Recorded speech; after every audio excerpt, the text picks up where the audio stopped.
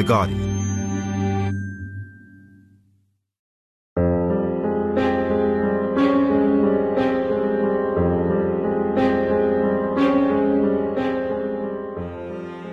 So, we are gathered here today to discuss the impending death of iTunes. I imagine Danielle is going to play funeral music under this. Are we being a bit dramatic? It's not going to die. It's going to be reborn as a beautiful trinity of apps. So, yes, we are being a little dramatic. But it is fair to say that the iTunes that we know and love, or hate, is destined to change radically sometime in the next few months. So it's being split. The core of the app is probably going to stay much the same. What it is it's taking an app which once did the work of about 10 apps and spitting them out so it only does the work of about 5. It remains to be seen whether or not there are die-hard fans of iTunes out there who will crumble at the loss, but there is something to be said for taking issue with such a drastic change. Suddenly you don't feel like you are a valued user, you feel increasingly like you are, well, the product, that you are having these changes foisted upon you. And it's that much worse for a web app where you don't even have the option of not downloading the change. It's just you load up a website one day and it's a new website. And who better to talk about this sense of software grief than The Guardian's UK tech editor, Alex Hern. It reminds me of a line from the stand-up comic Dimitri Martin, who said, I love digital cameras. They enable instant nostalgia. You just take a picture and then, oh look, it's us. God, we were so young 10 seconds ago. I'm Jordan Erica Webber, and this week we say goodbye to iTunes. Kind of. And take a nostalgic trip down memory lane for other software we've lost in the past. This is Chips with Everything.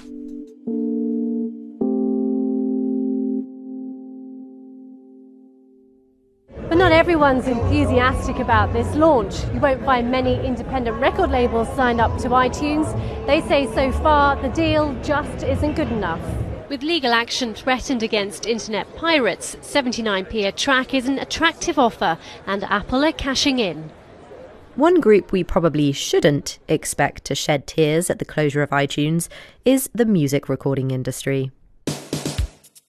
Throughout the 80s and 90s, the industry was transformed, not because it wanted to be, but because technology was forcing its hand. Moving from analog to digital allowed music lovers to listen to their favourite tunes without necessarily needing to buy a CD or album. The first version of iTunes was released in 2001, and 2 years later, Apple launched the iTunes Store, with the hope that customers would be so impressed with how much music was on offer that they would be willing to start paying for something that they had learned how to download illegally for free. The promise was that it was a music manager for the rest of us, that it would herald a new era of listening to songs on your computer, which in 2003 was still a fairly novel thing.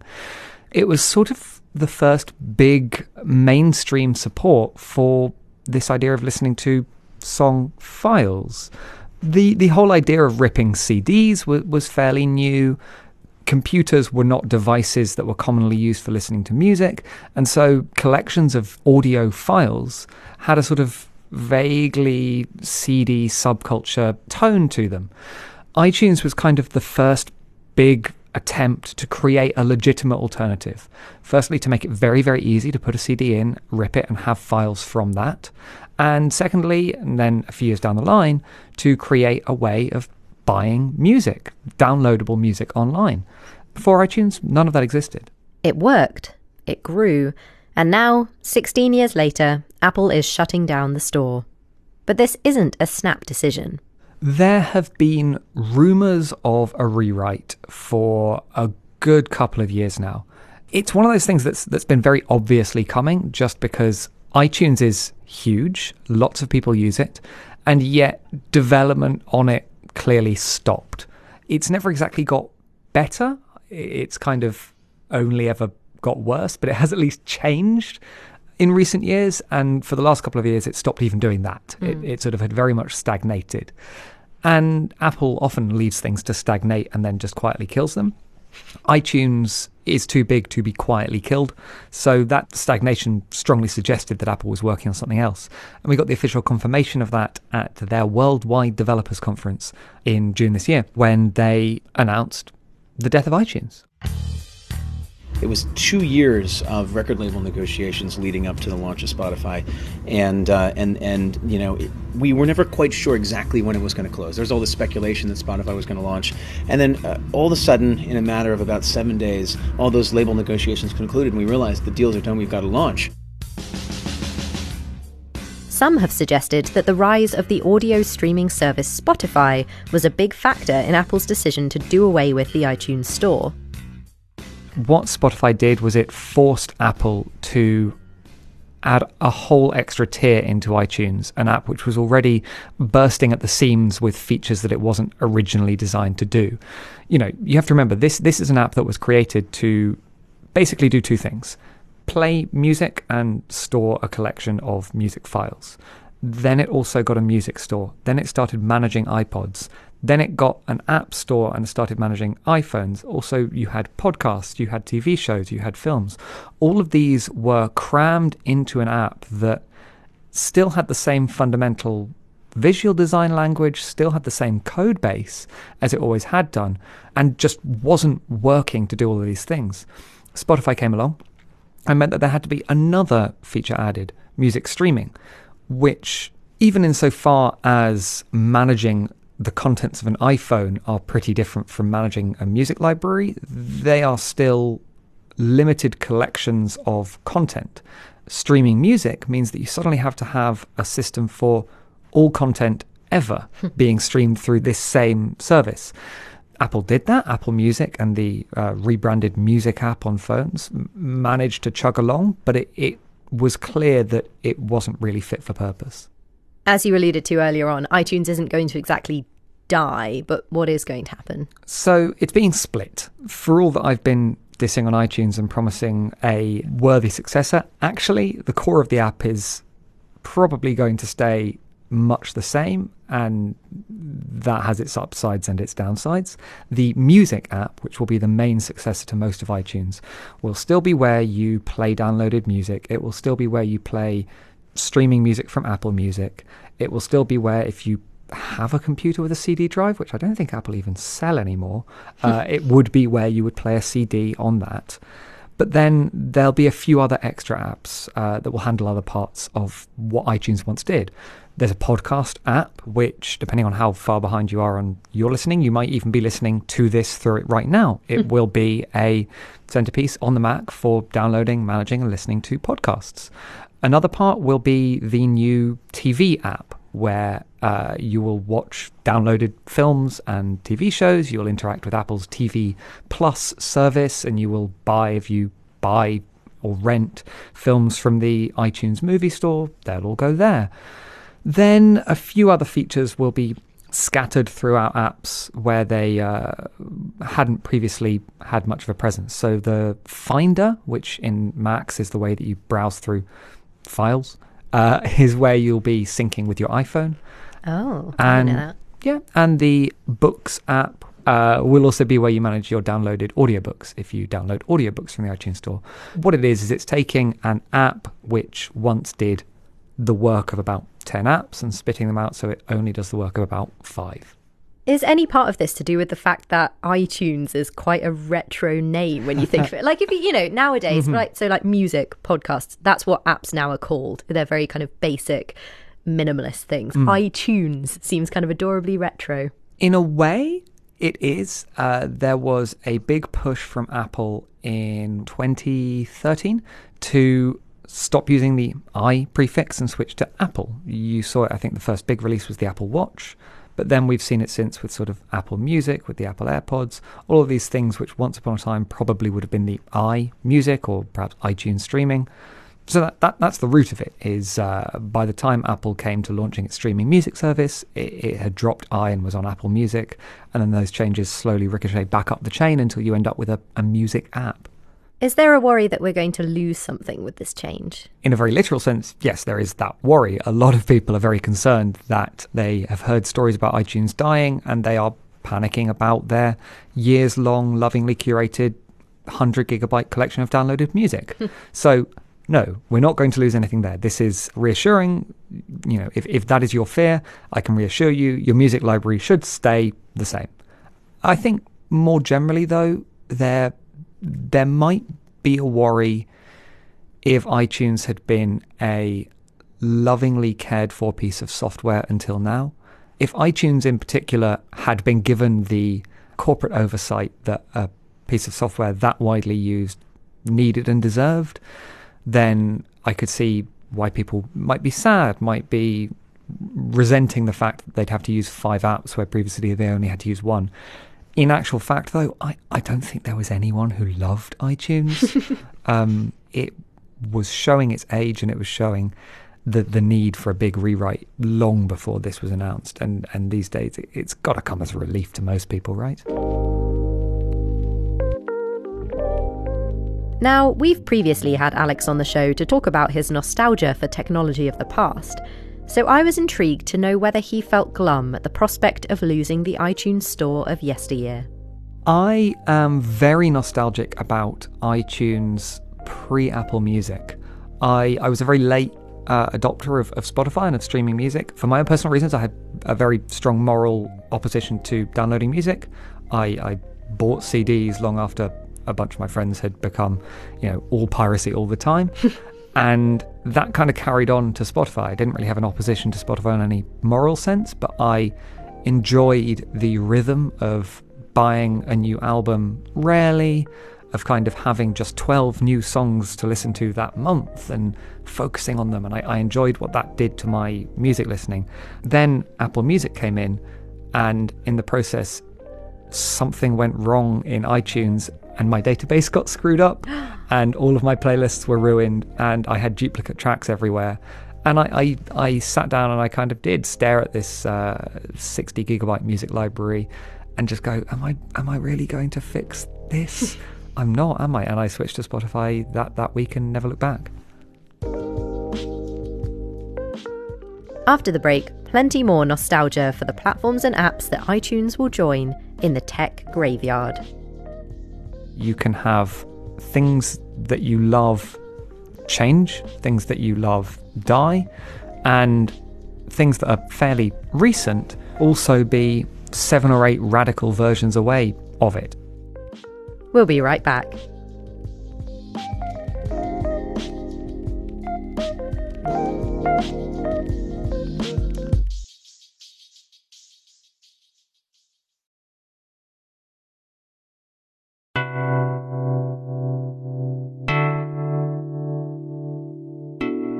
Welcome back to Chips with Everything. I'm Jordan Erica Webber.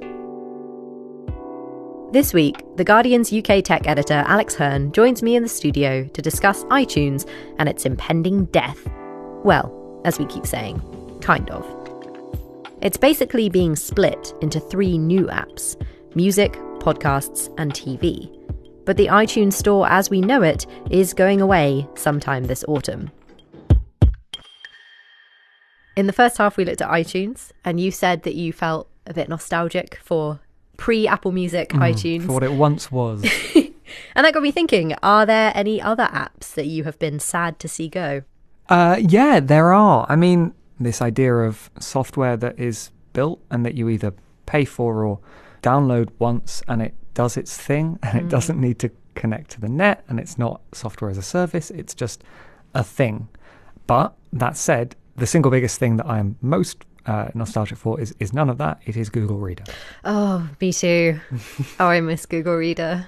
So Google Reader was Google's RSS reader. RSS is, but sort of was, a file format that let blogs and other sites on the net communicate updates. The idea was that you would sign up to an RSS reader, download the RSS feeds of blogs you read and sites you read regularly, and be able to read every update to them. It was the underpinning of the blogging culture that grew up in the sort of late noughties, and Google Reader was the most successful RSS reader in the second half of that period. And really useful to people like us, journalists. Yes, and the problem was that kind of only useful to journalists like us. It had a dedicated, diehard, but ultimately quite niche user base. And as the narrative goes, essentially, social media killed it. The rise of Facebook and Twitter meant that if you were someone who wanted to stay connected with the news, it was easier and more fun to do that on social media. Even though you had less control of that, the counterweight to that was that you had far more chances for serendipity, far more chances for conversation, far more chances for a culture and community to grow up out of it. Particularly on Twitter, the early days of Twitter felt more vibrant than the dying days of Google Reader. So Google killed it. For what it's worth, RSS is not actually dead. It underpins podcasting. The last great survival of blogging culture is podcasting. There is no centralized authority. It uses this decentralized technology to spread files and to update podcatchers about when a new podcast is published. It's great. I wonder if all the problems that we have right now with fake news and things that seem to come from the fact that people get their news from social media wouldn't be as much of a problem if we still had Google Reader. I do think there is a very interesting sort of alternative history of the internet where Google looked at the niche popularity of Google Reader and rather than declaring that the niche popularity was not enough, declared that Google Reader would be the basis of its attempts to compete with Facebook and Twitter, because there was actually already a burgeoning social network on that platform. You had the ability to share posts to people who could follow you on Google Reader. Not that many people used it, but for those who did, it was a social network, and it was a social network built around sort of vaguely long-form commenting on news articles rather than, in those days, 140 characters. I think the information ecosystem would be better had that happened, but it didn't happen. It's sad. The thing is, software doesn't actually have to disappear for people to feel chagrined. Sometimes an update is enough to cause pain. Google Maps is a really good example of that, where the difference between Google Maps now and Google Maps of 10 years ago is quite enormous. The the web app has taken on a huge number of extra features.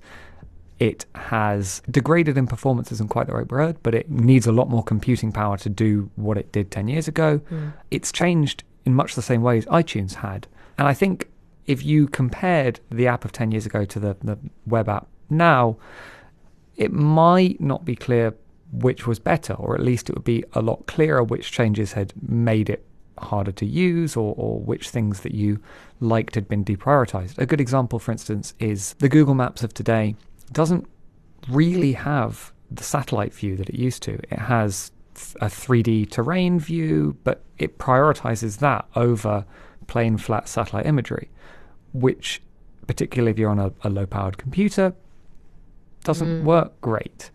Similarly, it deprioritizes sort of the drag-and-drop street view, which a lot of people used to use religiously. It's in some ways slicker, and when it works well, it works better, but it degrades really gracelessly. When you open Google Maps, it doesn't assume that you're there to look at a map anymore. It assumes that you're there to find a restaurant nearby, or to look for a hotel in a foreign country, or perhaps to, get it to chart directions in a car between two places. It gets in the way if you know what you're there for. The flip side is if you don't really know how to use it, it's much better. And that kind of dumbing down, I guess, of technology is something that, if you're nostalgic for anything over about a decade old, that's probably what you'd point to. Do you think that the reason people sometimes get annoyed over updates to apps is because often these updates happen without any announcement, just very suddenly? It's announcement, and I think it's also, it's consent. It's people like to feel consulted, like to have the option of saying no. And again, this is a difference between what used to happen to software 10 or 15 years ago and now. Even if it is a downloaded application on a computer, particularly if it's a smartphone app, it will probably have automatically updated, and the first you'll know about it is, when you open the new app and it's new.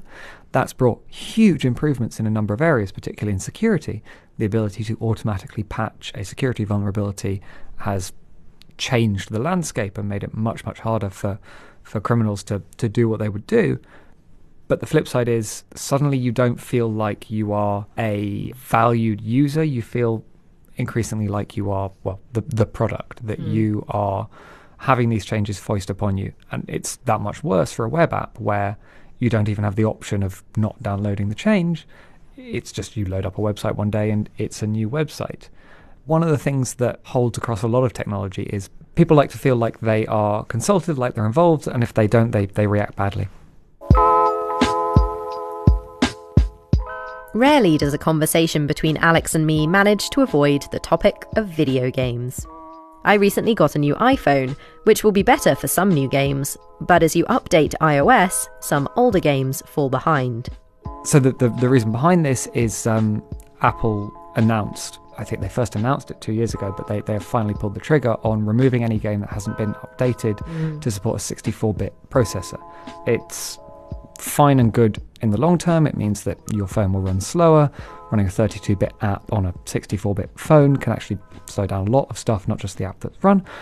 The downside is it means that applications that haven't been updated and rebuilt don't work anymore. And for games, particularly older games which were sold on a pay once and download forever model, the days of the $3.99 game without microtransactions, there's very little reason for a developer to update them. And it's a problem. I think in the long term, I hope that there will be a move towards sort of accepting really old iPhone games as retro games, as retro classics. And there are a couple of publishers who have already started looking at this. They are going around buying up the rights to very old games, repackaging them for the new devices and selling them afresh, and that will be good. But in the meantime, we're going to sort of lose some classics there. Are there signs that the demise of iTunes is part of a larger cull of applications and software that we've grown used to and maybe even grown to love? Or will this kind of thing just continue to happen periodically without much fanfare? So on the Mac in particular, there is another trend to this that I think is the most important sign. This is part of Apple unifying the way iOS apps and Mac apps are developed. Apps like the podcast app are basically the same as the iPad version of the podcast app. It is Apple's attempt to take these rarely used Mac apps and these more used iOS apps and make it so that only one team has to work on them going forward. That will be good in the short term for particularly desktop apps that have a small user base. They'll be able to piggyback on the much larger user base of the phone versions, and this is great. So we'll see, I think, in the short term, actually a big increase in the amount of apps that we get on the Mac platform. But, and there is a but, that is going to be countering a much longer trend. And the longer trend is basically for web development. The longer trend is for most apps to be a website in a fancy wrapper, or to just not be an app at all and to be a website. Because it's just easier if you need to make an Android version and an iOS version and a web version and perhaps a desktop version as well, to actually just make one website and be done with it. That's the trend that I think is going to really start eating away at things like iTunes. And iTunes itself was already a victim of that trend. The iTunes Music Store, the iTunes Movie Store, the App Store, they are all just websites.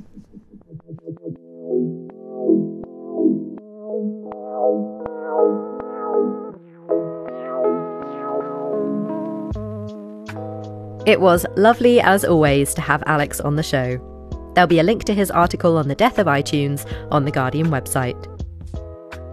But for now, I'm off to reminisce the countless technologies I forgot I missed while recording this episode.